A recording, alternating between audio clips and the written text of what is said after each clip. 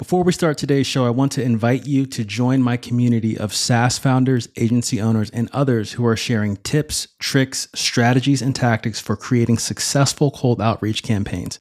It's a free group on Facebook called Cold Outreach Mastery, and you can get there by heading over to morgandwilliams.com/community. And if Facebook isn't your thing, but you still want valuable cold outreach advice, head on over to morgandwilliams.com/newsletter and put in your best email to get first in line for valuable resources that I share on how you can fill your calendar with sales meetings and your pipeline with opportunities.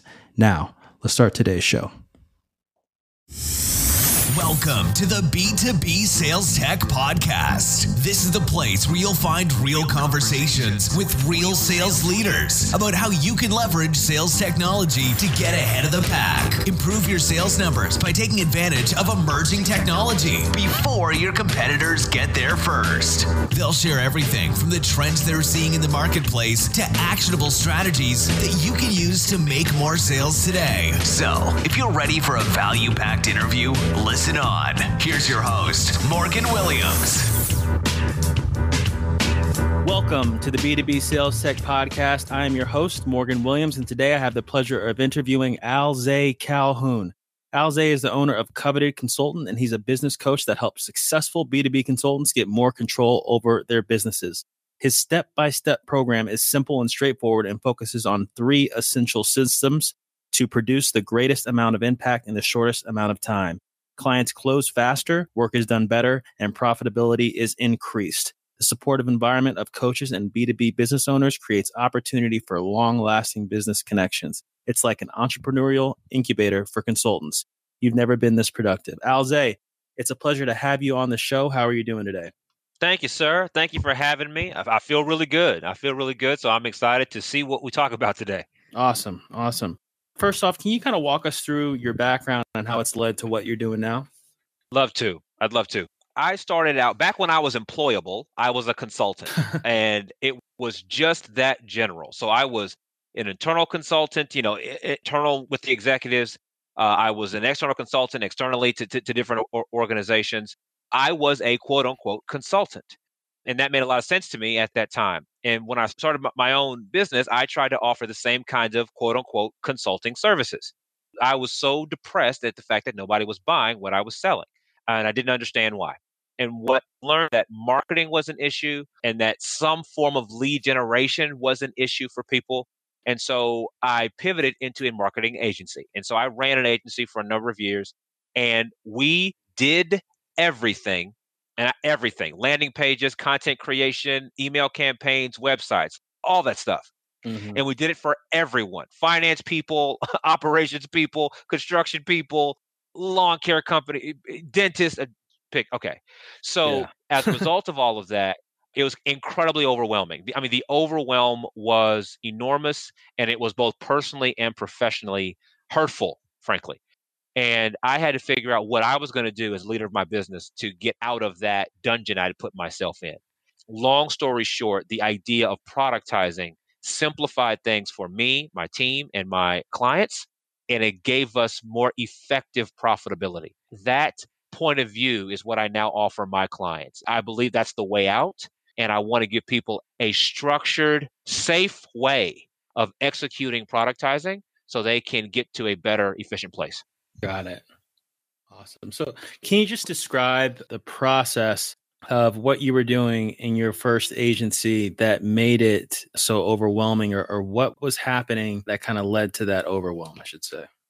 Okay. So how much time do we have, right? Okay, because I was doing a number of things. All right. But I think here are some of the big bullet points. The first is I was offering my expertise. So, hey, I'm smart. I'm a consultant, quote unquote. I've helped a lot of different kinds of companies in a lot of situations. I can do whatever you want me to do. And so that's what was happening. So I was getting all kinds of companies because I could do all kinds of things. Mm-hmm. And then they were asking me, Alzay, one guy, they were asking me to do it. And that was fun for a little while. It's very validating to have people kind of want your attention and want your time. But you realize that you just can't keep going like that. You can't scale a business like that. And just personally, from a personal effort standpoint, you can't maintain it. So that is kind of idea number one, is that everything was too broad. The audience was too broad. The offerings were too broad. It all fell on me because how do you hire team members if you don't know what the next project is going to be? So you can't, Right. and you can't hire anybody. So then the more focused I got, the easier it was to hire, for one.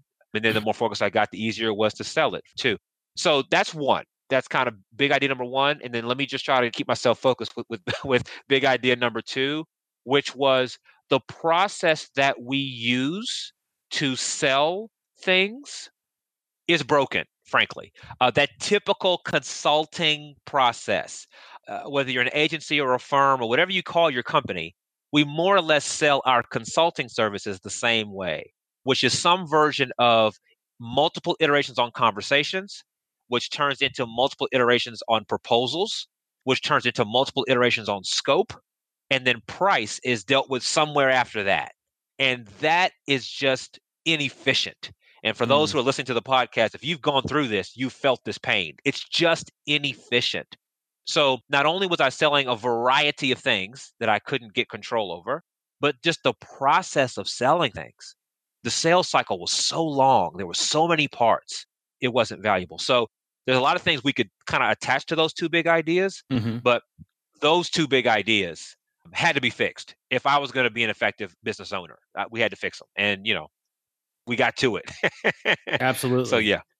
So I like how you kind of group those two together. So let's attack those. And I want to see how you unpacked it and how you kind of tightened ship and made it work. So with your added focus, easier to hire, easier to sell, what's the process you kind of went through when you gained your focus and got things more streamlined and productized? Okay. So let's admit something. I'm telling a story right now that is about 10 years old. So my language today is going to be a whole lot better than it was then. It's going to sound real clean and efficient when I explain it now. I'm pretty good at walking through this now. But then it began with pure frustration. We're talking about rubbing the eyes. We're talking about slamming the desk. We're talking about verbal curse words. We're talking about low nights of sleep. Like, that's where you start. It starts with this very ugly picture of pain. And we don't talk about that a lot, but that's where you begin. I don't like how I'm operating here. So then from a focus standpoint, I had to begin to make some admissions. I didn't realize I was making admissions. That's one of my better words today. But then I was having to admit, okay, wait, starting with me, what do I do best? If I'm going to hire it out, if I'm going to do it, if I'm going to support clients through it, what is that, right?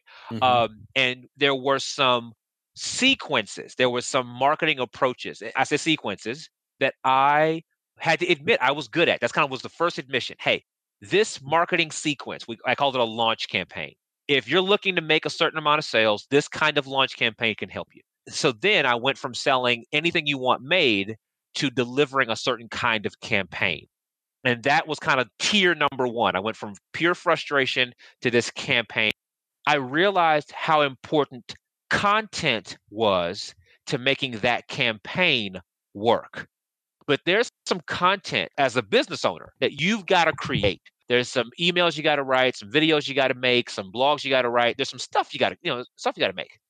And the power of the content made the campaign better. In other words, better content makes for a better campaign. And what I realized was my company and I, so me as an employee inside my company, we got good at helping clients create content better and faster. So that became the next iteration.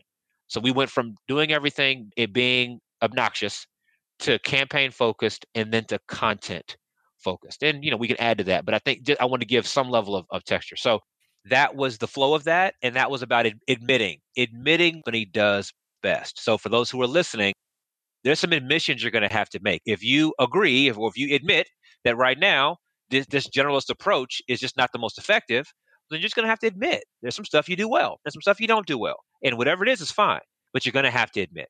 I'll stop there so you can direct me. But that was the first level of decisions we had to make.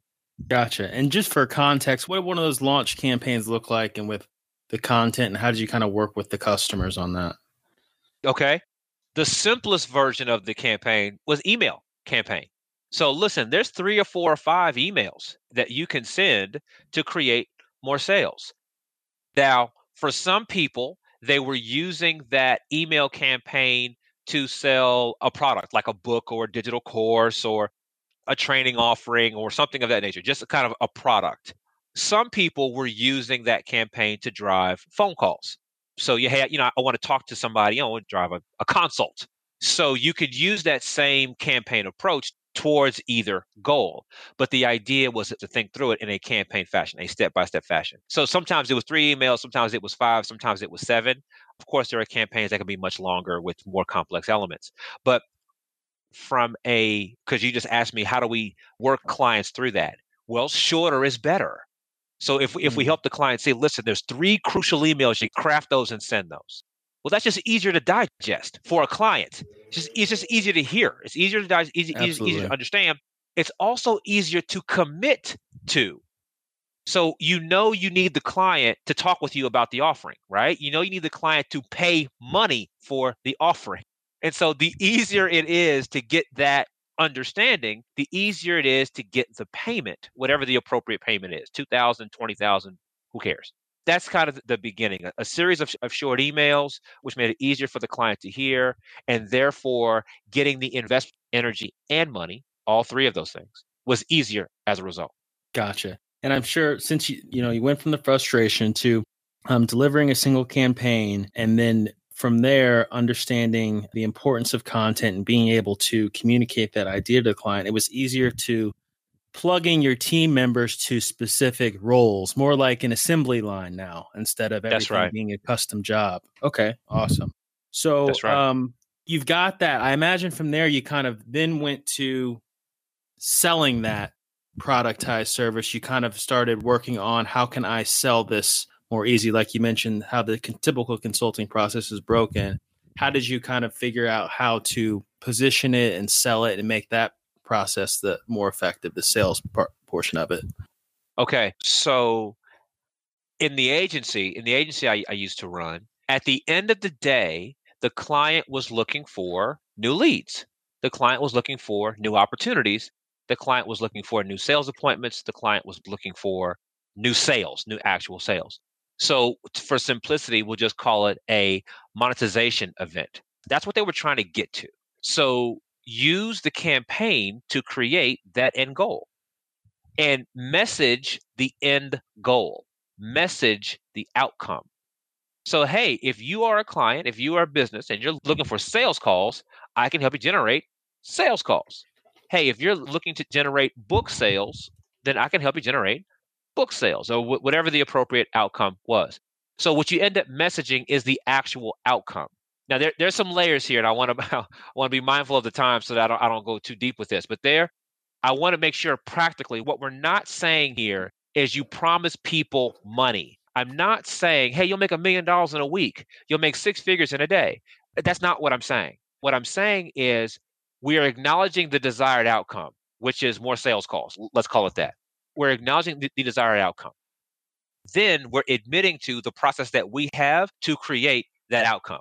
So, hey, there's an outcome. You want sales? Got it. Or you want sales calls? Got it. So we have a 5-step process to get you more sales calls. Now, let's talk about if this process will work for your company.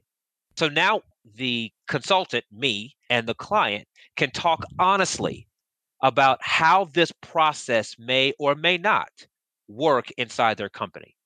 This creates the opportunity. Professionals can now discuss a business project versus a salesperson making a very sexy promise and trying to talk the client into the promise. Hey, we can make you $1 million. You want to make $1 million? Yeah, we can do it. Just trust us. That thing. I'm trying to draw a bright line there. Is that making sense? If not, let's make sure we make that clear. Yeah, absolutely. It's kind of taking away, the way I understand it, it's taking away parts of the sales process that prospects hate the most. Hey, we're going to talk, and I know you're going to try to dig some information out of me. And, I don't want to give you too much because I don't want you to figure out how big my budget is and then inflate the price. And is this really, it's pretty much stripping away, it's putting your cards on the table and stripping away all of that and saying, here's what I got. This is what it's done. Here's how much it costs. The only thing we need to figure out is whether or not it's going to work for your particular situation. That's right. That's right. I definitely can see how that framing in their mind changes, or it reframes the conversation. It reframes the type of dialogue that is happening, because they don't have to be so guarded when they're talking to you. Like the typical agency approach is, bill as much as possible, keep or get the account. Right. But right. yeah. Right. And here's the thing about high-level clients. High-level clients know they have to have a conversation. Your best client knows very well that they have to engage about the services. They know that, but they don't want to get tricked into or sucked into a typical sales call. They do not want that. Right. So like you just said, if you put the cards on the table and now they know that there's no gotcha here, there's no back end surprise, then they can now engage the way they actually want to engage. They want to tell you about their problem. They want to tell you about the issues affecting them. They're looking for an expert to dialogue with about this. So again, your best client, the one who wants to pay the big money, wants to have this conversation. So if you remove the sales junk, what you'll find is that they just come much more open, much more forthright, much more excited about engaging you. Isn't that what we want? I mean, that's what we're all after here. So there's a win on both sides here. There's a win on both sides. Yeah. Anyone who's interested in business growth, if they believe you can actually help their business, they want to talk to you. Bingo. Some people just, their job is their job and they're like, they don't really care. But talking with people, those aren't good prospects, but talking with the right prospects, they want your help if you can help them. Absolutely. For sure. You got to get past that BS meter in the beginning, or that That's BS right. radar in the beginning. Absolutely. And yeah, we're running against the clock. So I want to make sure that we discuss Coveted Consultant and kind of what you do over there and how your program works and how you help business owners do this type of stuff. Thank you for asking. So we're having this conversation, and I imagine that there's someone listening to the podcast right now, and they're nodding while we're talking. They're like, yes, that's how it's supposed to work. Yes, that's what I want. Yes, that's what I told my team. Like, yes. Yeah. Okay. So let me speak to that person right now. There are some decisions that you have to make internally inside your company in order for these systems, approaches, strategies to work for you. This is not magic. There is no magic crystal ball here. No one's got one of those, me neither. So those decisions, however, can be hidden from you. You may not realize that you have to make these choices. I want to be clear about that. That is what Coveted Consultant is for. That's why it exists, is to make these hidden decisions, or make these invisible decisions visible. So one of them was what you heard me talk about, was this importance of admitting what your company does best. So right now we do 10 different things, but really we only do 2 of them well. That means 8 things are now going to come off your table. 8 things now come off your services page on your website. You got to be okay with that. We're going to make some choices here. So that's a choice you got to make. We're going to take 8 things off the table, right? Which can be a bit scary, which can be scary for a number of reasons. I understand why that would be, but that is a choice you have to make. Another thing you have to admit to is that there are certain clients you serve better than others. Sometimes that's size of client. We're better with $100 million companies versus $2 million companies. Some of that is type of client. We're better with clients that have a leadership team versus just a solo owner. Sometimes that is a matter of industry or niche. Hey, people who make physical products are better for us versus digital products, whatever. There's a lot of ways we can think about that. But you're going to have to admit that there are certain types of clients you simply serve better. Okay. One more major admission. There's some others, but I think these are some of the highlights. Is you're going to have to admit on or commit to a definitive service model that makes you happy and your clients happy. So when a client says yes to your services, what are they saying yes to? What are they committing to? They're not just committing to paying you money. That's certainly part of it. But they're also committing to a certain number of meetings. They're committing to reviewing a certain number of documents. They are committed to delivering on their promise, whatever their promise is. Your client is going to have to commit to. And you need your client to commit to that. On the balance of that, There are some things internally that your company is committing to. You're committing to delivering a certain set of deliverables. You are committing to delivering those on time, like you promised. You are committing to a certain price point, whatever that price point is. Those are things that you're committed to. You've got to set all that up before you go talk to the client. You got to be clear about that. And you got to admit, this is how we operate. You got to admit to that before you go talk to the client. So if you'll do this invisible work, clients respond to you so much better. But these are real choices. These are real business choices you have to make internally. And these are the kinds of things as experts we like to just kind of brush past. Oh, it's not a big deal. I'll figure it out when I get there. It's not a big deal. I'll figure it out when I talk to them. It's not a big deal. I'll just put it in the proposal. And every time you do that, you're not aware of the discount you're taking. There's a self-imposed discount you're taking every time you say, oh, I'll do it later. So what we do in Coveted Consultant is we make these invisible decisions visible. And we challenge our clients to answer them. And we do it with a coaching program, and there's a whole structured way we go about that. But I think for the people who are listening right now, that's what you got to hear. There's some choices you got to make. And if you'll make them, then as a company, Coveted Consultant will help support you through those choices. Excellent. And I'm interested in, because you're obviously talking to people about this all the time, about their businesses. And I'm sure things can get very emotional when it comes to, having to change some things in my business that I've been doing for so long. It's difficult. It's like, it's a mess, but it's your mess type of thing. You want to protect it. That's right.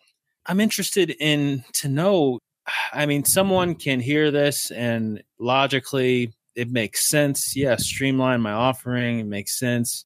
Productize it, the service, delivery, sales, everything. But what is the biggest reason why it's difficult for people to do this type of work? That's a great question. Man, that's a great question. That actually has some sub-elements to it. You named what I think is the big one. The big idea here is that this is mine.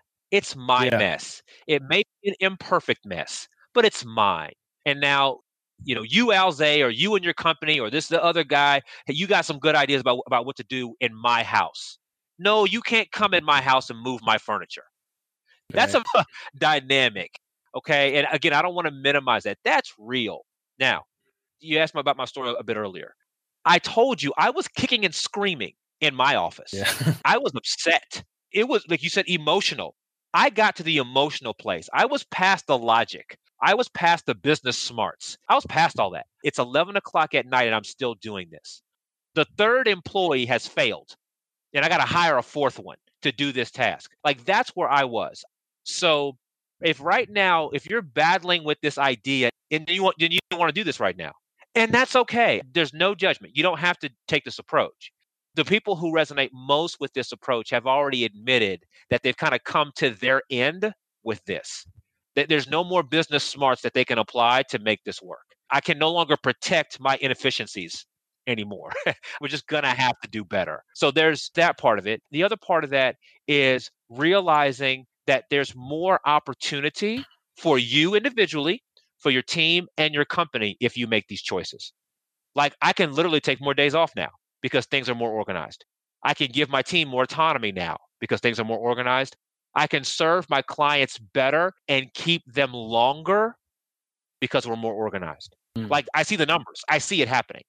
And so some people kind of get started on either side of that equation, kind of out of pure frustration or out of pure opportunity. That's kind of the starting place for people.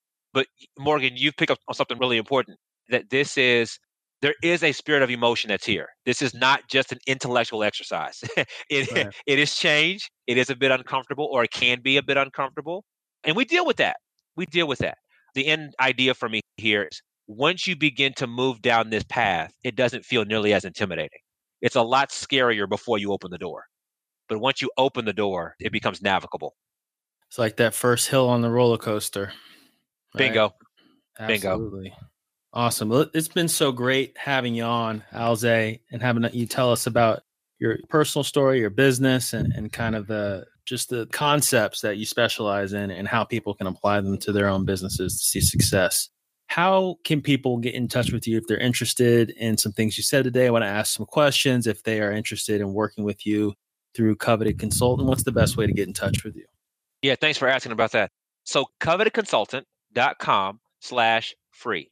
covetedconsultant.com/free. There's a presentation that's there, and that presentation will walk you through these decisions. So you just kind of know what you're deciding to do. And if you like that, well, then you can book a time with me and we can have a conversation about the program and if it fits you. But if nothing else, when you go to that link, you can just kind of see the roadmap in front of you, so to speak. Hey, if I want to do this, what am I really deciding to do? What are my options, what are my choices, my decisions, my commitment, etc. So that's where I would recommend folks go if they want to take a next step. Awesome. Well, thanks again so much for being on. Really appreciate your time and you sharing your wisdom with us today. Yes, sir. Appreciate it. Awesome. You have a great day. You too. Thanks for listening to this episode of the B2B Sales Tech Podcast. If you love what you heard, be sure to head back to morgandwilliams.com and go over to the podcast page for today's show notes and a ton of additional resources. But before you go, hit the subscribe button to avoid missing out on the next value-packed interview. Enjoy the rest of your week and make sure to take action.